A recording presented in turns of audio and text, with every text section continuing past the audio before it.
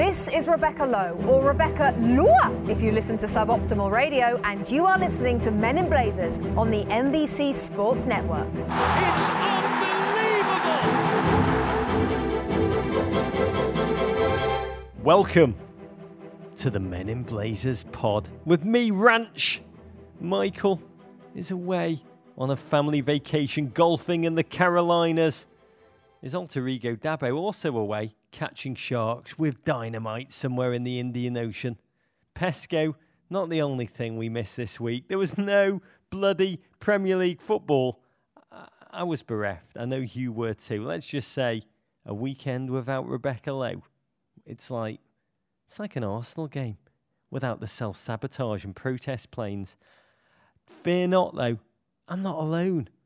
Because we did have the United States to keep us warm through the late winter blues. Not just any US team, but one that Bruce Arena has brought back from the dead, resurrected them like Cersei's alchemist Qyburn.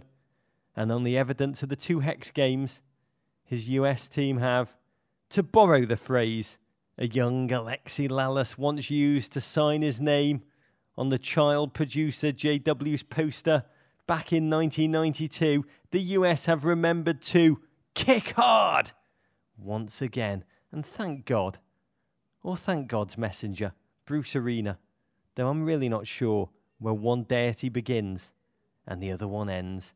On this pod, we're going to speak to two distinguished guests, and by distinguished, I mean people who know what they're talking about, which is progress for us. They're going to break down the storylines of the past 6 days of restored American life, the delirious night in San Jose, California, in which the goals overfloweth like wine, and the boy child, Christian Pulisic, born in a manger in Hershey, Pennsylvania, no crib for a bed, became a man. Oh, it couldn't have been better, I guess, unless Freddie Adu trotted on and scored. And last night, the muggy affair in Panama City. If ever a football game was like watching the entirety of True Detective Season 2, let's just say the highlight for me was the colony of bats performing low-altitude flyovers over the field throughout the game. If you, dear listener, had money on fruit bats flying past camera in the betting for most CONCACAF moment of the week, please collect your winnings at the payout window. So on this pod, we got two guests, both of them US internationals of yore. US striker turned ESPN wonder Herculez Gomez will jump on to break down the two games and talk about the chosen one, Christian, the born-again Clint Dempsey, and where we should feel we are, somewhere between delirium and Tim Reamer-phobic after these two games and the 4 points gleaned. Then, yes, Jane Fonda's son-in-law and NBCSN hair king Kyle Martino, who was actually a US international during Bruce Arena's first coming, will jump on board to explain to us exactly what is it that the great General Arena does to bring the best out of America's cleated warriors in the CONCACAF theatre of war, and in so doing, propel himself near the top of both AP and the coaches poll on the list of great American Bruces of all time, still lagging behind the boss, but he's now overtaken Bruce Vilanch and grabs sole possession of second place. And of course, in the race to be the world's greatest football manager, Bruce, he's just lapped Steve Bruce for the third time. Before we begin, let's do this properly. Producer J-Dubs, cue Red-Tail Hawk that we thought was an eagle. By entering the George Michael Sports Machine, travelling back in time to last Friday, March 24th, the day US soccer changed forever for a second time, with the return of Bruce Arena 2.0, and to discuss the 6-0 night of delirium and goal orgying in San Jose and the sweaty 1-1 nipple twister in Panama City. We welcome back to the pod a dear friend, MLS and Liga MX veteran turned ESPN analyst live from LA, long-time GFOP, the one and only Mr. Herculez Gomez. That's quite an introduction. Thank you. I don't think I've ever been introduced like that. Oh, we welcome you back to the pod. First things first, Herc. You're Vegas born. I imagine right now, only Sebastian Janikowski's more excited about the prospect of the Las Vegas Raiders than you. Yeah, I'm actually a Raider fan, so to see them come to my hometown is something else. I'm really excited. Seabass. I've got to say, as a long-suffering Everton fan, I do feel for all GFOPs in Oakland, those poor fans. Fate worse than relegation, relocation. But to the football, I want to go back with you, Herc, to Friday night. It feels like it was decades ago already. I did approach the Honduras game with a sense of trepidation for different reasons. I mean, 2 defeats, 0 points in the Hex. The US team had lost its swagger and collective identity. And the countdown to this Honduras game, it was such an odd, curious affair. Kicked off at 11 p.m. East Coast time. Massive revenge by West Coasters for their season-long torture of 4 a.m. Premier League wake-up calls. But that Friday, dominated by the surreal policy machinations of that healthcare debacle and by the sporting juggernaut that is March Madness, it kind of felt like the biggest game of modern US men's soccer history. It was barely a blip on the cultural landscape. I mean, US soccer has rarely felt smaller to me in all the time I've lived here than Friday night. I was about 12 or 14 beers in at kickoff, faced a big tactical decision of coffee, scotch or Guinness. I decided to go all 3. But the best possible of beginnings.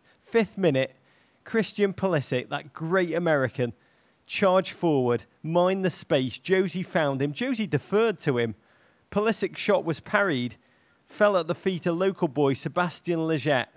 Stabbed it home. Are we dreaming? 1-0. What a first half, Kirk Pulisic had. 18 years of age, given the keys, like the high school senior he is, to the proverbial car by Dad, Bruce Arena, in the heart of the US operation. Were you surprised in such a massive game played without a safety net that Pulisic was crowned our young king?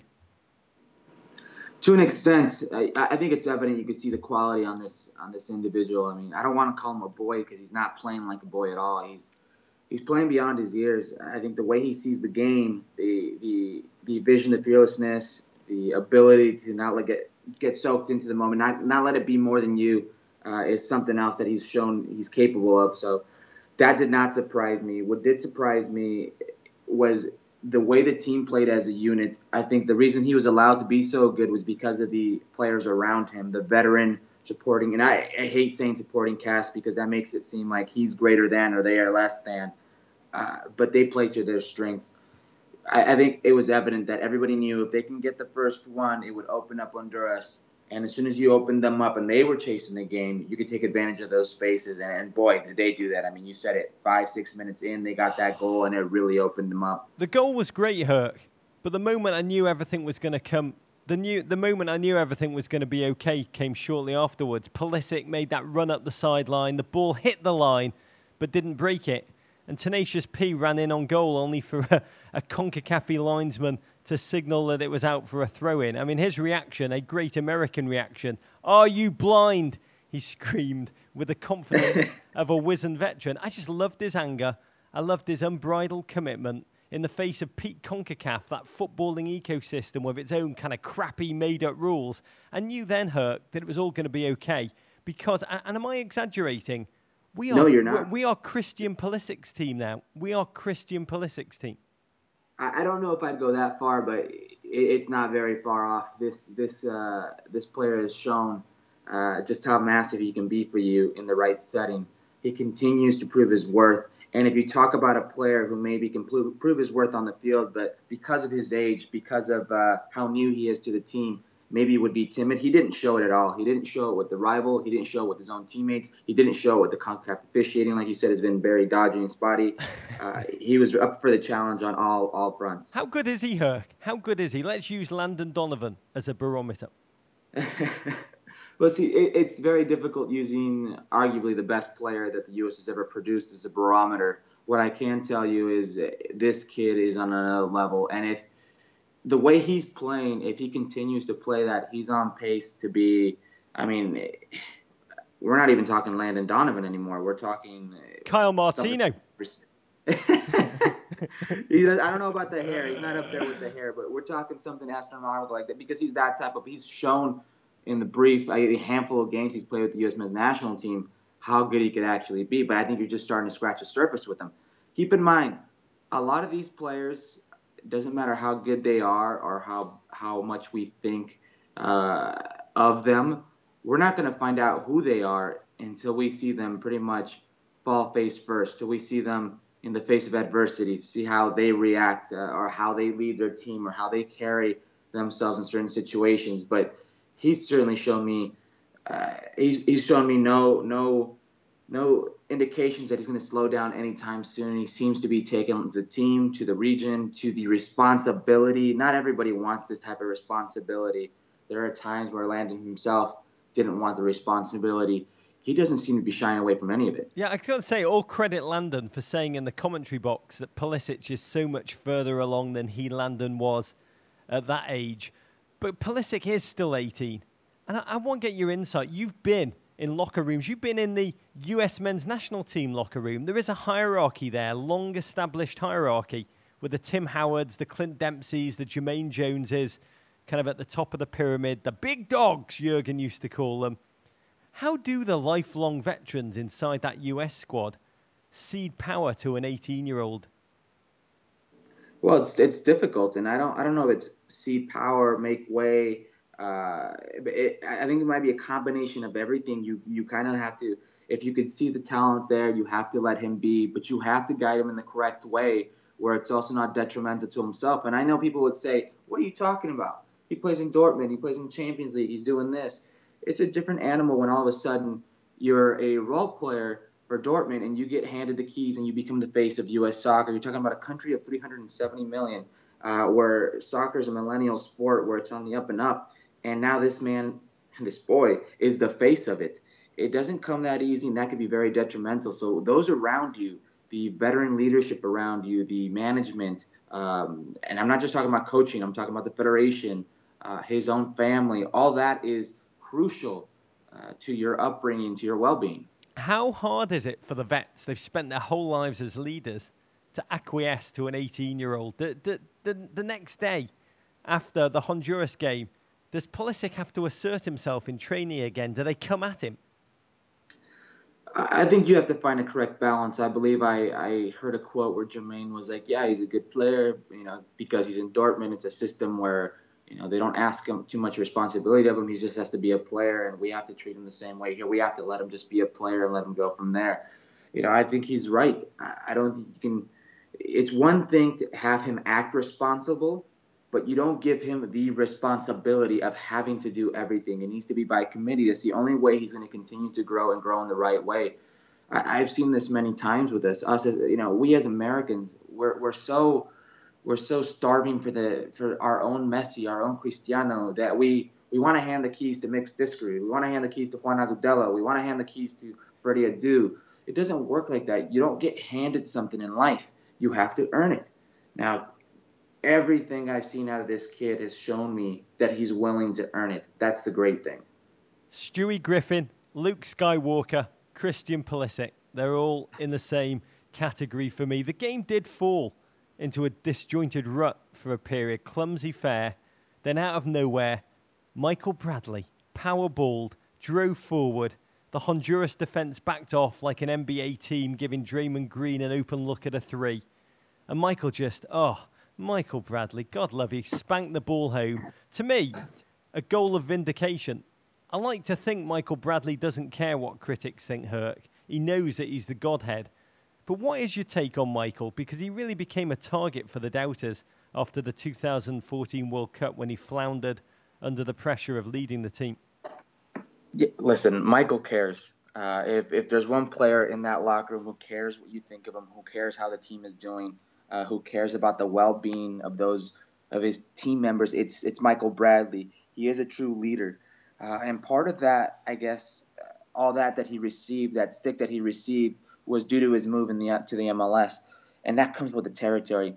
Anytime you make $6.5 million, I believe, something like $6 million, and you're a defensive midfielder, you're going to be a target. Why? Because this is a position that if you're really not making headlines, that means you're doing a good job. That means you're doing your job. He just has to be solid. He has to – oftentimes what he does doesn't come out on a score sheet. It doesn't get talked about. It's about order on the field. It's about maintaining possession. It's about the maintaining tempo, putting out fires. He doesn't necessarily have to be the headline. And when people see what he's making and how he turned into the face of U.S. soccer, they expect more of him because he's been in all these leagues. They think he should be taking over games. That's not how it works. That's not how the world's game is today. It's systematic. Everybody plays their part, plays their role. He's got just as big a role on the field as he does off the field. You know, I look at Michael Bradley, and I've got to ask you about the mental side of the game. How much of his challenge is mental? Because when I watch him, he seems to be a player who thrives when he doesn't have to be the face of the team, when he doesn't have top billing. At Roma, he kind of had a incredible peak when he was given a clear tactical role, and he does so well when he's a key part of the team, as he was with the US when it was kind of Landon and Clint's team featuring Michael Bradley. But the moment he moved to Toronto and had to lift the team on his shoulders, or with the US on the eve of the 2014 World Cup when he was tasked by Jurgen with doing pretty much everything: create, attack, defend, set the table, cook the food, bust the tables, maitre d', the pressure, the weight of expectation, the burden of being the big dog just seemed too much for him. He tries too hard and his output inexorably becomes lesser. But here, in a team on Friday night that was clearly Christian Pulisic, and Michael Bradley now as a role player, a critical lead role player, Herc, with clear instructions, he seemed to thrive once again. Yeah, you know, I wouldn't necessarily say role player. I think he's very good where he plays. If he has to clean up for those center backs, if you just sit him in front of the center backs, in front of that back four, and say, this is your place, this is your home, take care of it, he's very, very good. He's up there with the best in the world at doing that. But when you ask him all of a sudden to be a creative outlet, to get others involved in the offensive end, to do other things that other sixes around the world aren't asked to do, that's when he gets in trouble. That's not his main thing to do. He's a very creative player playing out of the back. He has the ability to spring people from the back. But because he can do that doesn't mean that if you put him in an advanced position, he can continue to do that and be effective. This is where we got in trouble with Michael Bradley. Michael Bradley himself will tell you he feels comfortable as a six, as that holding mid. He needs to stay there. Now, you give him that responsibility as that holding mid, and you put other players in front of him who now can be creative. A Nagby, it was Sebastian Lletget, it was Pulisic, it was Clint Dempsey, it was Josie Altidore, and his function is to defend, is to maintain order, to maintain that possession, that tempo. Every once in a while he can get into the attack, and every once in a while he can produce that little bit of magic like he did for that goal. What a goal it was. It would get worse for Honduras. Just 5 minutes later, Pulisic freed Clint Dempsey with an exquisite sandwich chip, and the Texans shoulder controlled it, bullied the defender, had the folly to be in his vicinity, and then lashed home a bullet. I think in Clint's mind, he was just taking out a hog on the first day of hunting on the scrub around Nagadoches. But, I mean, there's an old Yiddish proverb, give a man a camo blazer of glory, and he does world-class crap. Well, when we saw him last week in Seattle, Davo told Clint on stage that he was the best US player of his generation. You were teammates with Clint last season with the Seattle Sounders. How close to peak Clint Dempsey is 34-year-old Clint Dempsey in your mind? Wow, I don't know about peak Clint Dempsey, because peak Clint Dempsey is arguably the best player, in the pool, the best player who's ever played for the U.S. men's national team. It's difficult, but that goal that he scored was peak Clint Dempsey. You're talking about a very skillful play, a very good touch with his chest to bring it down, and the fight to keep himself in the play with the defender draped all over him, and the finish into the upper shelf of the goal. It was something else. That goal was peak Clint Dempsey. The only thing he needed to do is cut back the defender, meg him, and then put it in the upper V to say it was really Clint Dempsey. But it was something else, and I think that was a coming back moment for Clint. That was a coming home moment. This is a man who shouldn't be playing. If we're being honest, anybody else would have been retired. You're 34 years old. You're arguably one of the best players to ever play for your country. You've played in the Premier. You've played in World Cups. You scored in 3 consecutive World Cups. God knows how many goals you've scored. You've been the face of U.S. soccer for how long? Copa America, Confederations Cup, Gold Cup. What else do you have to prove? You just saw your team win an MLS Cup without you. Why are you coming back?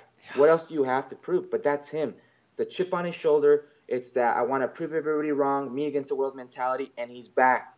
His first game back. Look what he does. I got to say, it's a human delight. I couldn't agree more. A human delight to have watched Clint Dempsey battle through 2 heart procedures and then return, age 34, with just joy, tenacity, and wonder. I love post-game how this man who ground his way to the top of world football in the Premier League after a late developing career through all the kind of grind of Fulham and then suddenly decamped to America after Premier League footballing was such a part of his identity, and it did seem to impact his sense of self initially.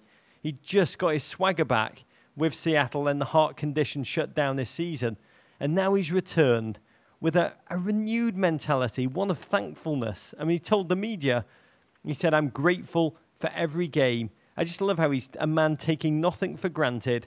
It's truly amazing, what a moment of mortality does for a human being.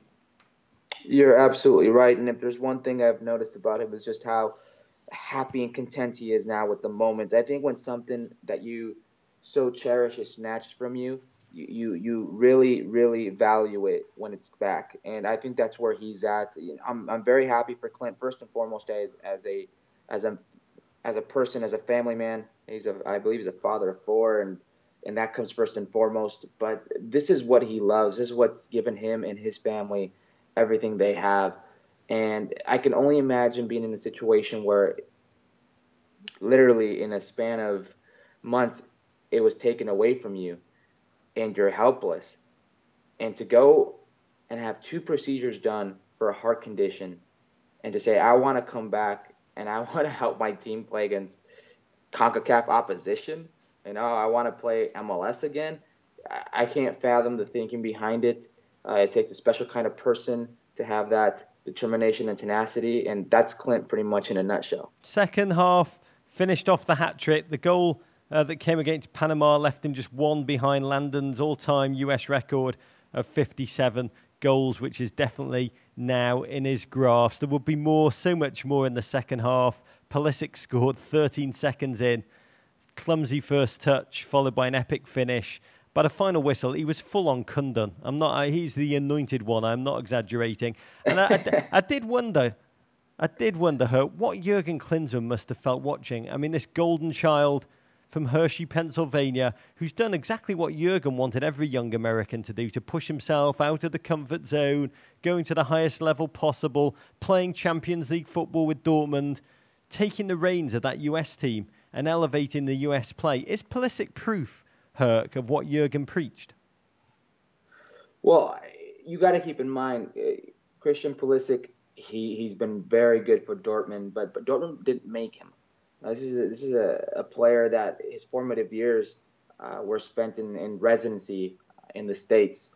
You could very well argue that those are the years that made him. But these opportunities, these life lessons, brushing shoulders with some of the world's elite, that definitely polished him and sharpened him. Iron sharpens iron, no doubt about that. But I feel for Jurgen. A lot of what he had at his disposal, with the exception, I would say, of Jorge Villalfaña and maybe Sebastian Lletget, a lot of what Bruce had at his disposal was what Jurgen had at his disposal, but the outcomes were very different. And listen, Jurgen had arguably 2 of the 3 most hardest games in the Hex. He had them as the first 2 games: Mexico at home and Costa Rica away. But this is if you're a coach, this is your life. This is a very ungrateful life. This is why I would never want to get into coaching. You're always going to be the bad guy to somebody. You're based off of results as you should be. I could only imagine what Jurgen was feeling. It was essentially the same players, different outcome. What was the biggest difference tactically? Was it just that this was simple, clean, basic football and wonderful, but very, very basic, not ambitious? I think it was comfort, and you could see it on the field. You could see it leading up to that game. And this sounds terrible, but Jurgen spoke so much about wanting players out of their comfort levels. Well, sometimes it's sometimes a good thing to be comfortable while you're on the field and off the field. I think players felt a sense of comfort, and with that comfort came responsibility and came action. On the field, they looked like they had very clear defined roles, and I don't want to say this as a knock to Jurgen, but it's a reality. On the field, Michael Bradley didn't go bombing forward when he didn't need to. Sebastian Lletget, even though he was playing on the right, outside right, would come in and support Bradley. Nagby would create from the wing. Pulisic sitting in underneath the two forwards. It was very effective now. Josie had a monster game. Josie didn't score a hat trick or get a goal or get the headlines like Christian and maybe Clint, but he was top 3 players on that field. He had a monster game. There were little things, little defined roles, just do your job type moments that I saw that gave me a sense of comfort. And you have to ask yourself if it's because of the coaching change. Friday night, like watching Christian Pulisic soccer theme bar mitzvah the night that he became a man. But on to Panama City, where we'd find out if Pulisic's form was real or merely a footballing version of Linsanity. It was a steamy night. The US faced a Panama team that needed a win. They just lost 1-0 at TNT. It was a grinding spectacle. I mean, the US never play well when they're on beIN Sports. It was a very different US performance, a very different US lineup. Jeff Cameron's quad injury meant that Graham Zusi became a Virgin international defender alongside Omar Timreem and Villafana across the back. US midfield felt lesser. The injury to fallen hero, he died so that we could live, Sebastian Lletget, meant Jermaine Jones was in. Pulisic pushed out to the right. Why'd you move him out after that kid had propelled us to victory in San Jose? Is that just CONCACAF rules that you need more grit on the road, Herc? I know fans and sometimes other pundits will get angry at the thought of why do we have to change for them, for the opposition? We're America. Yes, but sometimes you do have to cater because of the opposition, due to the opposition. That strength of that Panamanian side is down really the spine of that team. And when you talk about the spine of that team, it starts with the 2 center backs, Roman Torres, Felipe Valoy. These guys could be MMA fighters, a tag team, honestly. 2 of the most physical center back tandems that you have in this region. They're very, very physical. You knew that game was going to be physical. You need to keep your playmakers out of the middle. That's their strength. They're very weak on the outsides. If you can isolate Christian Pulisic, if you can isolate Nagby, if you can isolate those players out wide and let Josie do the dirty work, let Clint come underneath and reap the rewards of anything that's created out wide that comes into him. But you create from the width. That's where your spaces are. That's where your opportunities will be. That's where you can protect your playmakers. Bruce Arena's biggest mistake was not fielding your brother. He should have played Ulysses Gomez in the heart of that midfield. Have some MMA in there. I mean, it was a very different performance. It wasn't easy on the eye. Avant-garde refereeing, 87-degree heat. Field, terrible shape. Recent rains making it hard to even keep your footing. But can you describe to us the Star Wars Cantina-like challenges of CONCACAF? I mean, what don't we understand just watching at home? What factors make it football like no other? Well, it depends on the venue, but you have anything from bags of urine being thrown at you to batteries, to coins on the field, to the 3 a.m. serenades of mariachis or fireworks, or the pulling of the hotel fire alarms, to foot-high grass in 100-degree weather and 90% humidity, to the opponents who are just very physical and at times often cheap and are looking to get you after your game the only way they can, which is being physical and to foul you, to the refereeing, which sometimes is like the 3 blind mice, to the fan bases who are every touch screaming and yelling on top of you, to being in San Jose, Costa Rica, in the old stadium where if you were in the away locker room, the home barra or group of fans are right above you, and they're bouncing and yelling and stomping so loud and so hard, you literally feel like the roof's going to cave in on you. All these CONCACAF tricks come out. The field conditions, the weather, the opponent, it all plays a factor on the field, off. It's a very difficult environment, very difficult climate. It doesn't lend itself for a proper match, a proper game of putting the ball on the floor and actually trying to play.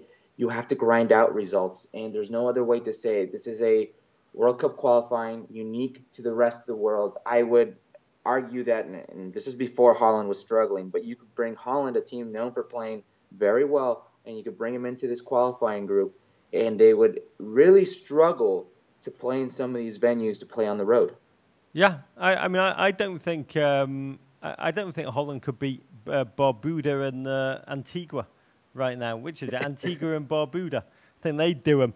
I mean, this game was pure, full-on CONCACAF. Pattern of the game, Panama giving American Joan of Arc, Pulisic, just an incredible CONCACAF welcome. Tested him with elbows, with physicality, kind of physical challenge that Mourinho's United tried to dish out to Eden Hazard. I remember watching the Chicago Bulls with their hacker shack strategy. Panama countered with their kicker Pulisic strategy. It was just amazing to watch this 18-year-old be challenged, be provoked, be angered. And I wonder, would he, like watching a young Wayne Rooney so many times at that age, you'd see a red mist descend and he would inevitably kick out and be red carded. I wondered how Pulisic would take it.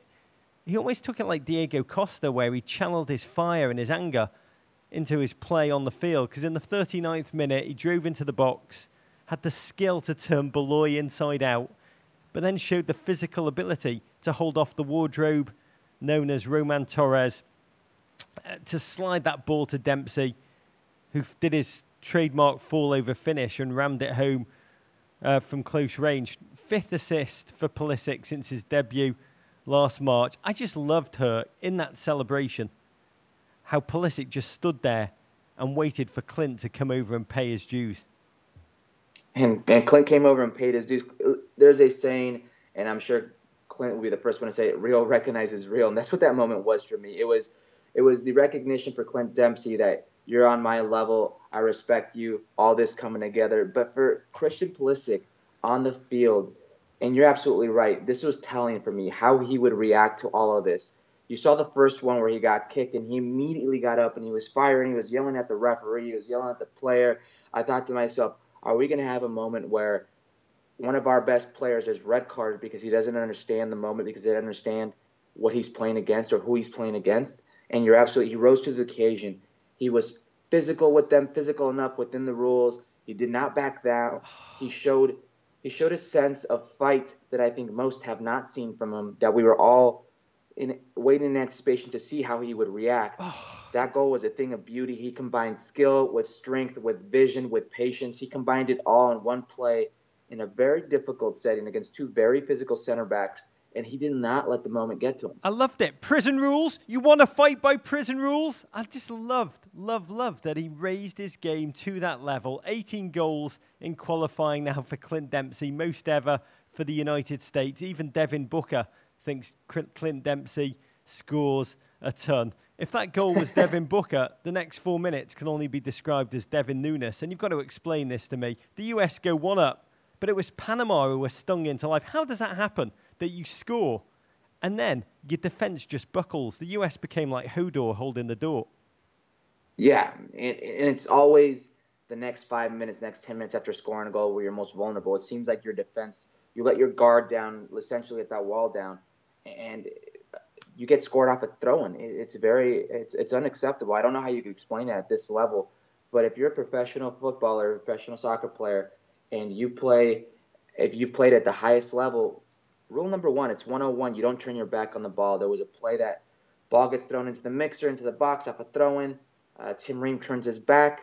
There's a little bit of pinball action, and it gets finished off, leaves Tim Howard really in no man's land, not his fault, and Panama is right back in it. It's what my Arab friends call a fauda, total chaos. Tim Ream, a moment in which he became the American Chris Smalling. The second half was blah, uncalibrated football from the US. Michael Bradley lesser. We created little. Great defending by Panama. Terrible, terrible finishing by Panama.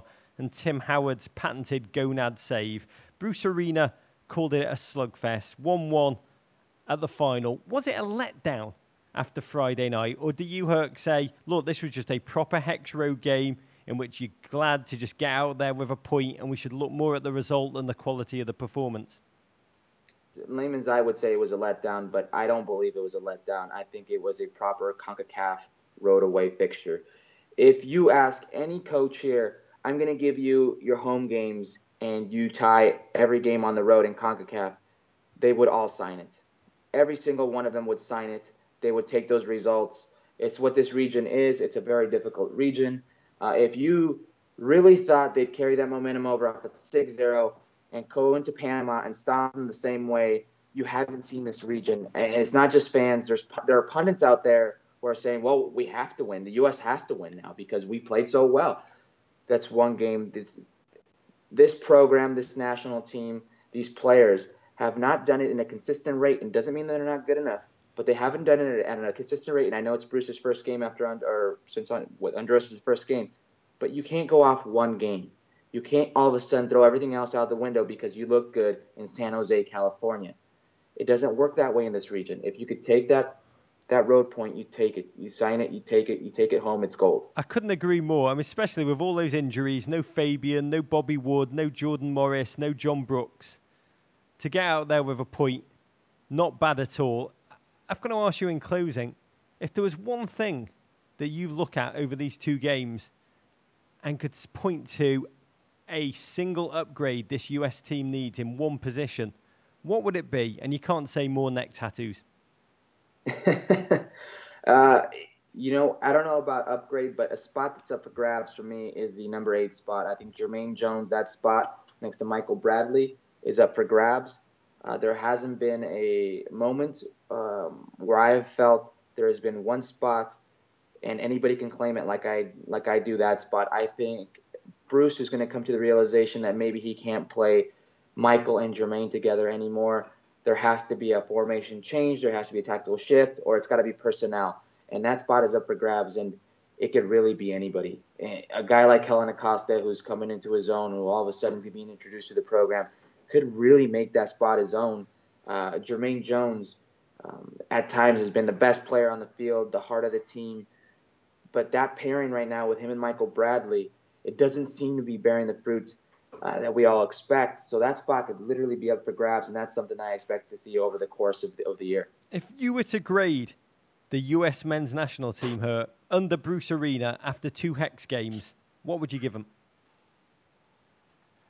Well, what would I give him? I'd give him an A because I essentially what you brought Bruce Arena to do, he did.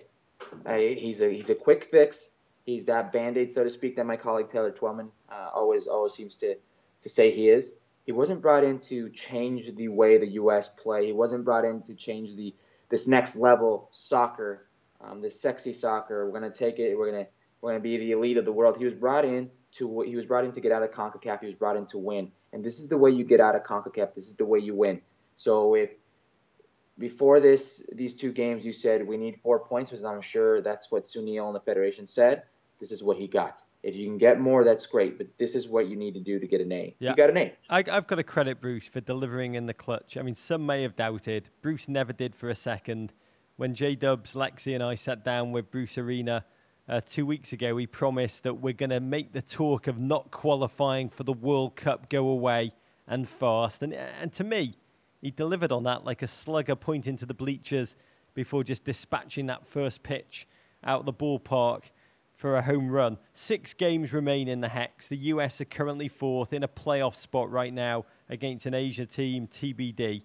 Trinidad and Tobago await June 8th at home before we descend into the madness of Fortress Azteca. How certain, with 4 points, how certain are you percentage-wise that the US are going to qualify?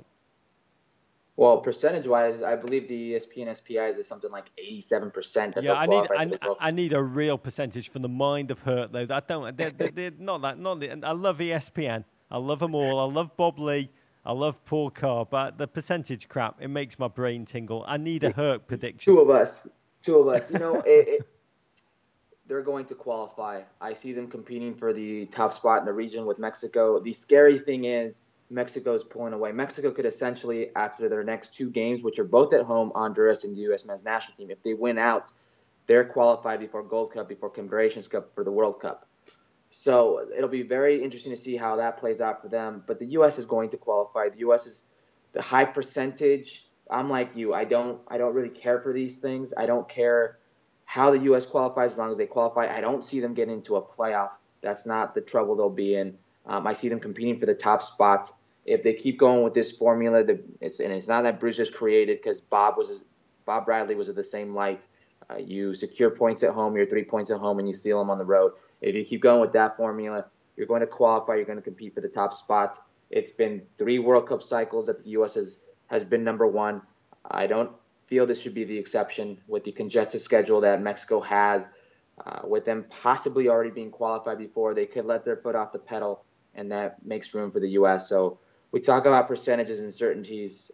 It's difficult to give you a percentage, but I know they'll make it. Oh, the only statistics I put my stock in is the Audi Player Ratings Index. That's the only one that makes complete sense to me. 15 points is traditionally what you need to qualify for the Hex. We're on 4. Win our home games, draw the rest on the road, or win just once, and I believe we'll be there. The good news, we may not be the dominant power that we want ourselves to be right now, Herc, but our future is back in our own hands after this week. It is. And I know people don't want to hear this, but let me just tame expectations a little and all this hype. Essentially, the same group with Jurgen was struggling. After one game, you can't all of a sudden say, well, now we're the best in the world. We should be winning every single game, doesn't matter where we play, with essentially the same group, sans Jurgen. It doesn't work like that. For all Jurgen's faults, he did a lot of good. For all these players' faults, they did a lot. For all their good, they also did a lot of bad in his tenure. So now they're with Bruce. It has to be a combination. It doesn't change overnight. One game isn't going to change things. You need to build. You need to work. You need to let these players keep playing. Wise words, Herc. I think we just need to sort out that number 8 position. Bruce, if you're listening, go and look at Mark Pulisic, Christian's dad, on YouTube. I think he might be the solution. Play both Pulisics. Herc, you're a beautiful man. We wish you and your great friend, Max Bretos. What a nuanced warrior. What a remarkable man. Fantastic podcast the two of you have together. Thanks for joining us. We wish you, Herc, courage. Thank you. I really appreciate it. Thanks for having me. It's always a pleasure. Next, the big question I've got coming out of this week of frenetic Hex cosplay is, how on earth does Bruce do it? What is his methodology, his style, his strengths, his limitations? To gain more insight into that, we welcome back to the pod NBCSN's Becky with the good hair, a man who played under Bruce Arena for the United States, all of his 8 US caps, and each one of his US goals came between 2002 and 2006 under the mighty Bruce. We welcome back to the pod, Mr. Carl Martino. Becky with the good hair. Oh, Raj, I love you. Oh, we know she was singing about you, Carl Martino. I saw you last week in the flesh. You look gorgeous. It was the day before the Honduras game. Feels like a decade ago already in US football terms. And I'll be honest, I was very, very nervous. You were freaking out. Yeah, I was freaking out, man. You, however, oozed complete confidence, not just about your hair, but about your US men's national team. And that confidence came from the fact that one of us just thinks about football, one of us was a bona fide player and had been coached by Bruce Arena. And you said to me, Bruce has got this. And I want to know now, Kyle, can you describe what it is that Bruce does from a player's perspective that makes him so bloody effective? Yeah, I mean, Raj, listen to me. I'm the one that has an entire goal for the U.S. national team. That's a beauty. You know what it is, and I said this right when Bruce got the job, safest pair of hands that U.S. soccer can hire. And you've heard Bruce, like a broken record, talking about experience. What Bruce is coming home to that comfortable chair that you know you can just sit back and let all your worries sort of go away. Bruce is something for a lot of these players that are in the camp and some that don't know him. he's anachronistic in the sense that it might be a throwback to either an old style, if you want to say that, or an old coaching philosophy, but it's a comfort zone, which the dichotomy between Bruce and Jurgen rests really on that one point, that Jurgen's whole ethos was make everyone uncomfortable, make everyone second-guess themselves, make everyone second-guess what's going on, and not be sure what position they're going to play on the day of the game, what formation is going to be used, who they're rooming with when the meeting's happening, what you're supposed to wear. Jurgen was trying to control every aspect of their life when they came into a U.S. soccer camp, when they were preparing for a U.S. game, and then pull the rug out from them at every step.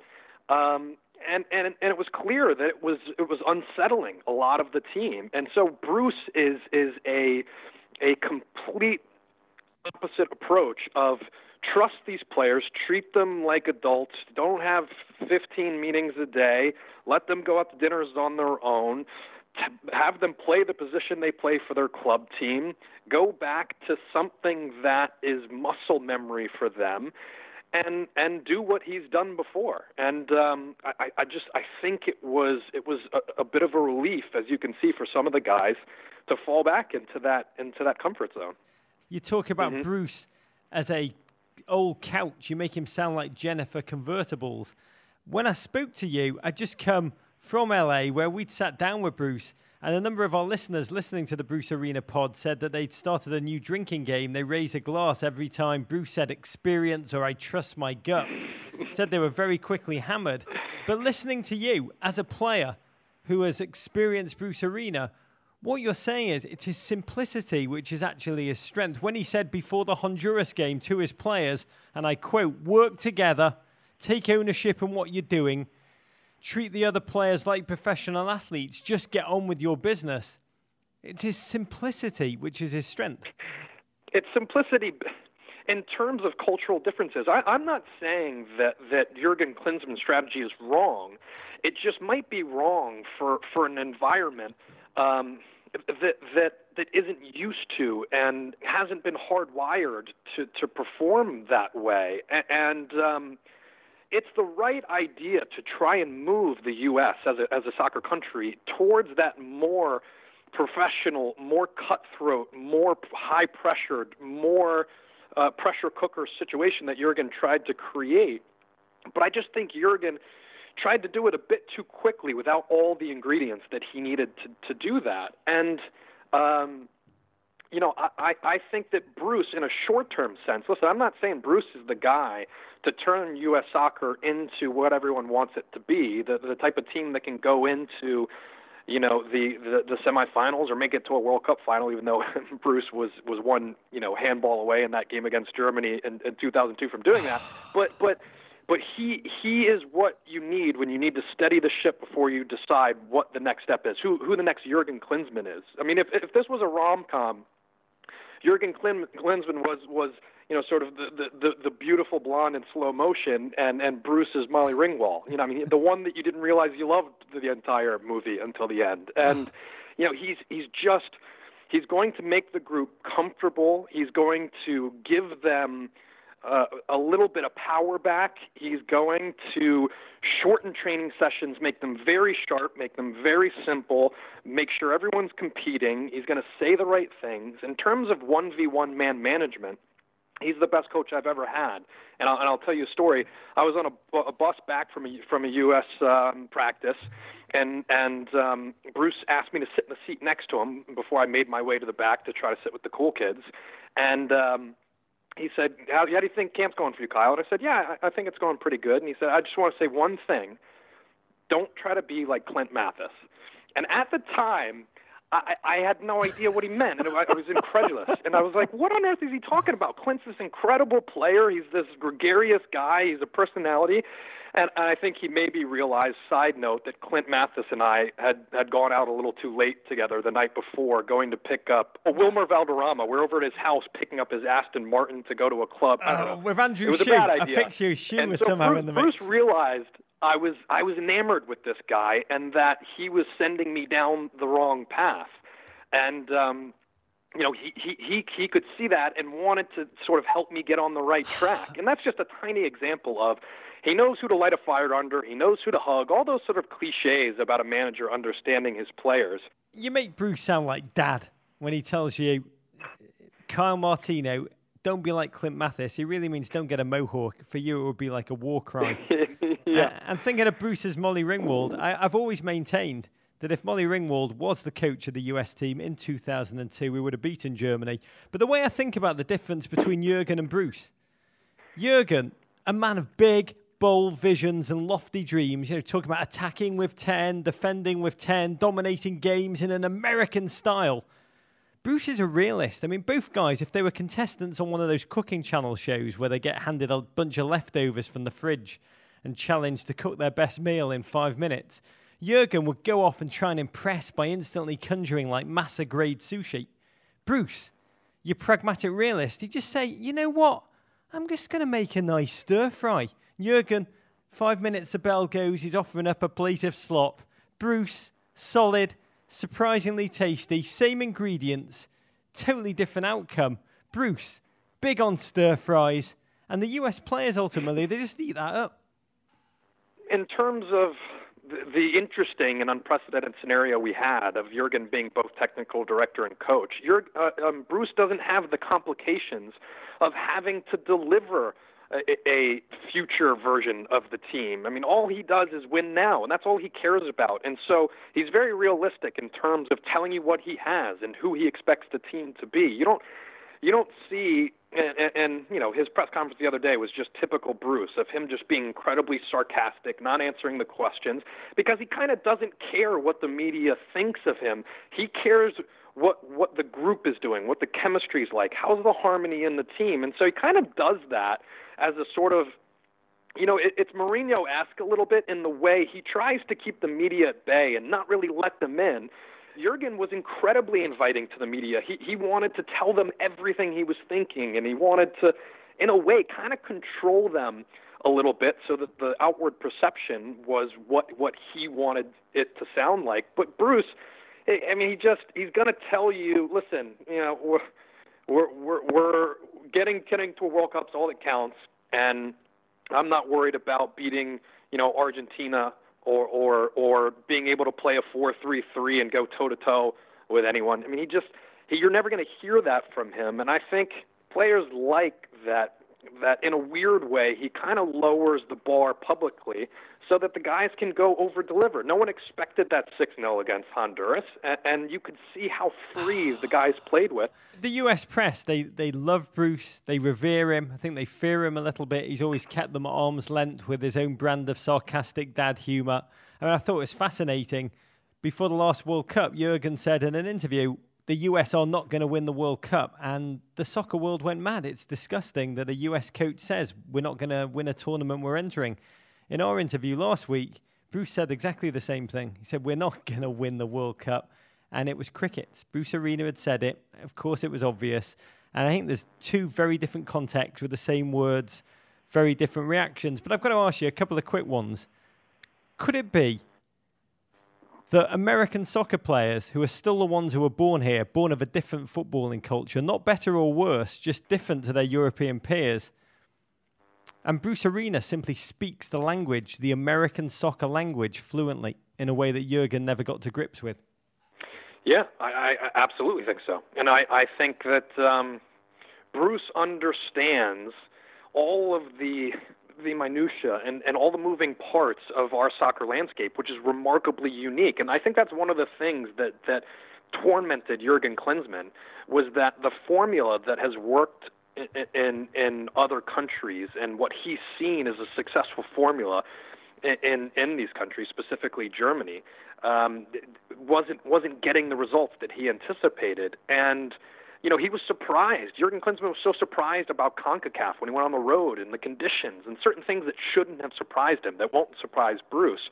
But Bruce knows what it's like to have a player on your team that went to college for 4 years, and what it's like to, what the inside the American soccer player's mind looks like. And in a way, that's the sort of good and bad of Bruce. That's why he can get the best out of this group, but that might not be why he's the right guy for the future. There are many things about Jurgen Klinsmann that I liked, that I thought were where this country needed to go in terms of creating a more professional environment that's conducive to being more consistent in high-pressure situations on the world stage. So, I just go back to safest pair of hands in what we need right now, which is a team that's going to qualify for and compete well in a World Cup. And then after that, kind of back to the drawing board a little bit.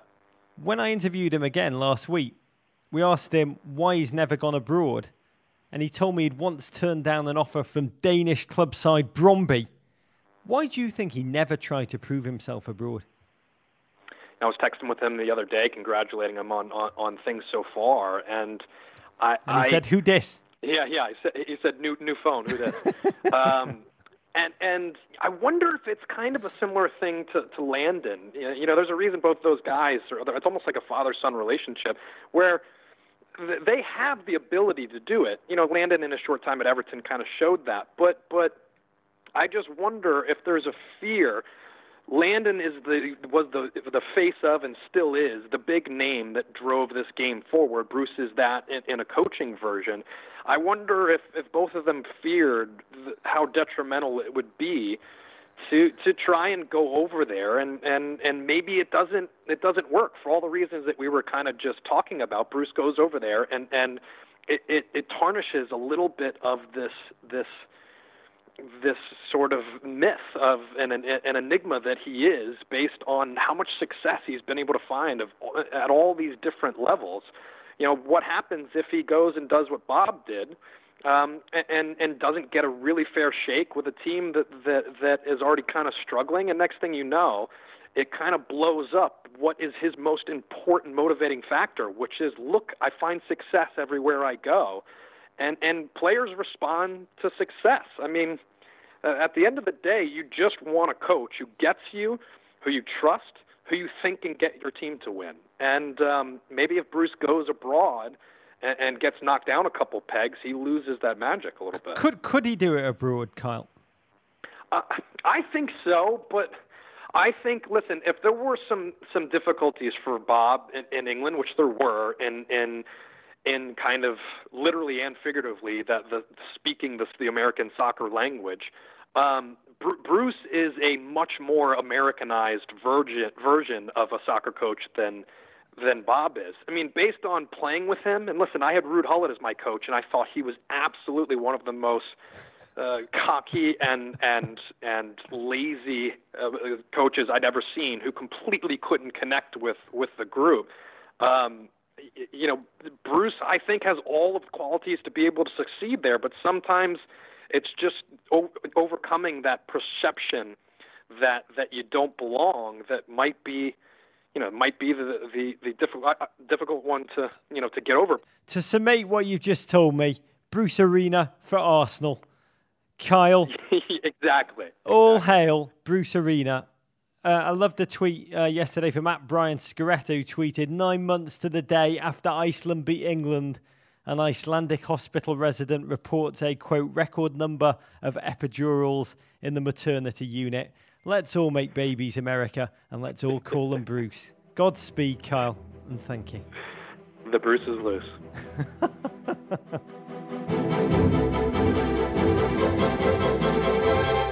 So that's it for the US. What a week. We may not yet be back to what we were, the dominant power in our region. But I think we've seen enough evidence to prove that we are headed in that direction. The elevator, if you will, is going up, as opposed to feeling like the cable's just snapped and we're all plummeting down the shaft to our doom, like the Netherlands. There's hope again. We can dream again. We can enjoy our football. Yes, we can enjoy watching US men run around in their clown pajamas. We will win some. We will lose some. But the days of simmering friction and darkness are, please God, over. Brace yourself, CONCACAF. There's going to be so much Bruce Arena winning. Tim Reen is going to become tired of all the winning. Vlad Putin, get the Guinness ready. The US, we're coming to Russia. We're coming. Edward Snowden, Olga Korbut, Vladimir Nabokov, we are coming for you. In fact, why hold the bloody tournament? Just give us the trophy now. And what I say, I don't believe in coincidences. We don't here. Producer J-Dubs does. I do not. And I know you don't either, dear listener. The US struggle. Then we at Men in Blazers open that important cultural centre of learning, a storehouse of knowledge. The Men in Blazers People's History of American Soccer Hall of Fame. Composed of the American soccer flotsam and jetsam that you have gathering dust in your finished basements and attics all over America. Ephemera from the pioneering days of US soccer, the posters, the t-shirts, the pennants, the glassware, the crap. We asked you last week to send it to us in return for a patch. And you have. I'm looking right now at an amazing, and I don't have the words for this 1994 US Men's National Team promotional World Cup poster. It's called the Official Unofficial World Cup poster, sent in by Richard Swift of Mamaroneck, New York. He writes, "This once hung over my bed. Now it can hang over Rog and Davo's." Yes, Richard, we both sleep in single beds, side by side, just like Bert and Ernie. Oh, I'd love to sleep like Bert and Ernie with Dabo. The poster, it is amazing. We should post this. We really should, J-Dubs. It's the team in their stonewashed jersey with stonewashed dad jeans to complete the look. They all have their arms around each other. But Miola and Lallas, they are dead centre. They are dominating the photo. Lallas has got sunglasses on. He's like Johnny Marr stealing a Smith's photo from Morrissey. He knows he's the focal point, the centre of attention. We're going to pop this up on Facebook. It is gorgeous. Keep your stuff coming into us. We are going to build this museum. We are going to make American crap great again. We will feature one piece a week. So send yours with a note telling us about its backstory, its meaning to you. Send it to us at Men in Blazers, care of Embassy Row, 325 Hudson Street, 7th floor, New York, New York, 10013. And by the number of you that have started to come to 325 Hudson Street, I believe on TripAdvisor, it's now the 17,463rd most popular tourist attraction in New York City. In other World Cup news, yes, other World Cup games happened. UEFA qualifying in Europe. Oh, darkness. A barbaric, I can't say Joe Theismann-esque assault by Aston Villa's Neil Taylor on beloved Irishman. Seamus Coleman left the Everton winger in agony. It was horrific. He's out of the game for up to a year, a year, with a broken tibia and fibula. He's a remarkable human being, and I just say, get well soon, Seamus, because the game is lesser without you. England cruised on, as they do in qualifying, beating Lithuania 2-0. First goal from MLS reject turned England saviour Jermaine Defoe, age 34, proving old is the new young, thanks to his vegan diet. Defoe doing it for England, Clint doing it for the US. How long can it be before Tony Hibbert comes out of retirement and starts slaying all comers again? Damn it. My dreams of a professional career might just live again for myself. The Netherlands, sorry Dutch GFOPs, slumped to a 2-0 defeat against Bulgaria, and they fired coach Danny Blint in the wake. They are in danger of failing to qualify for a second straight major tournament, which is, to me, heartbreakingly sad and also a cautionary tale.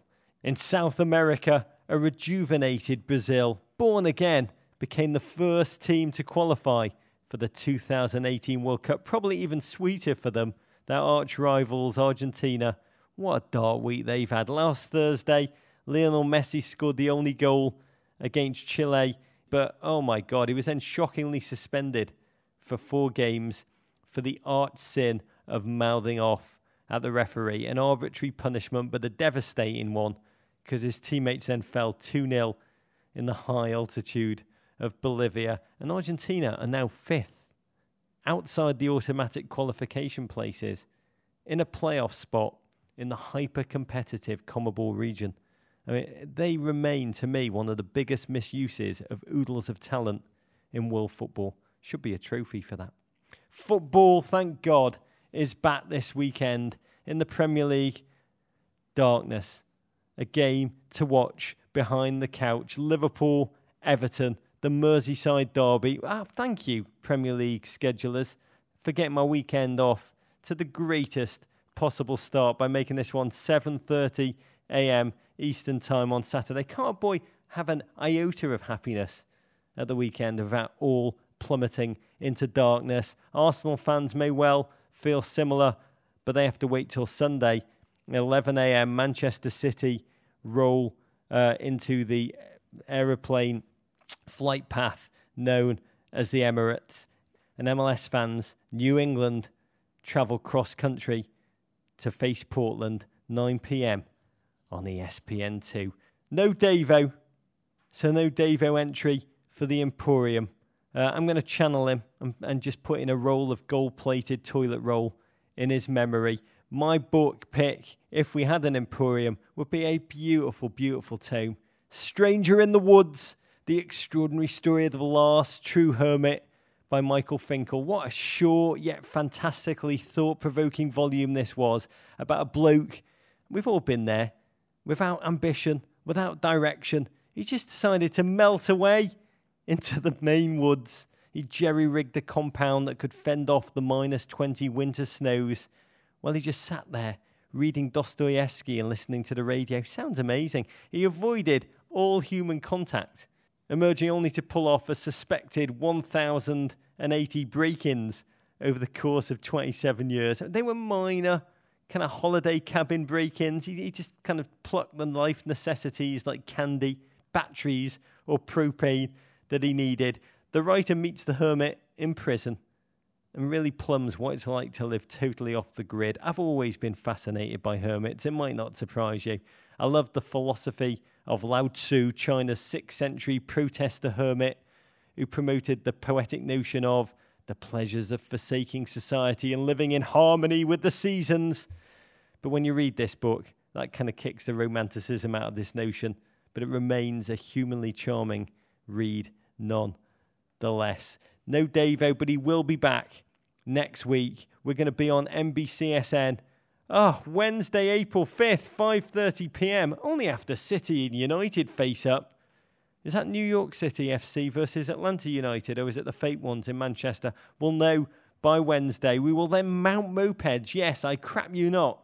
Leave our panic room and charge to the Gramercy Theatre that night for the Golden Blazer. I can't believe we're doing these back-to-back. But at the same time, I cannot wait. J-Dubs is nodding. I cannot wait for that night. I really can't. Just the number of you who are travelling from across the country to be in our loving arms. And by the way, it is a remarkable awardee. We're going to kick the show out as a pod. We're also going to be doing a drink right after. There's going to be a Guinness raised right after the Golden Blazer. Please God, with the awardee, he, she, or it is really amazing. I've been weaving the sequins into that Golden Blazer. My fingers are bloody, but they're bloody with joy. Incidentally, fantastic GFOP at Jason Kennedy has tweeted us. He said, I have 2 tickets to your crap show next week. I would love to donate them to a military veteran or a family of a veteran. If anybody of that ilk, that remarkable ilk, wants to subject themselves to the horrors of our show, tweet at Jason L. Kennedy and he will give you the tickets that he brought for you. What a remarkable gesture. We can't wait to see all of you. That's it. I want to thank Herc. I want to thank Kyle for joining us. I want to thank Mr. Bruce Arena for just leading us through the sea, which he split by hitting a rock with his staff. I want to thank Mr. and Mrs. Pulisic for just that special night that they had together, wherever it was. I wonder where it was. I wonder what happened. I wonder what music was playing. But we need to recreate that many, many more times, just for youth development's sake alone. But thank you. Thank you, Mr. and Mrs. Pulisic. You've given us an incredible amount of joy. And more than anything, you've given us hope and you've given us the permission to dream again. Love you to all the GFOPs. I love and miss you, Davo. I love and miss you, Dabo. That's it. We will be back next Wednesday. And until then, courage, Godspeed, Kung Fu Fighting, America.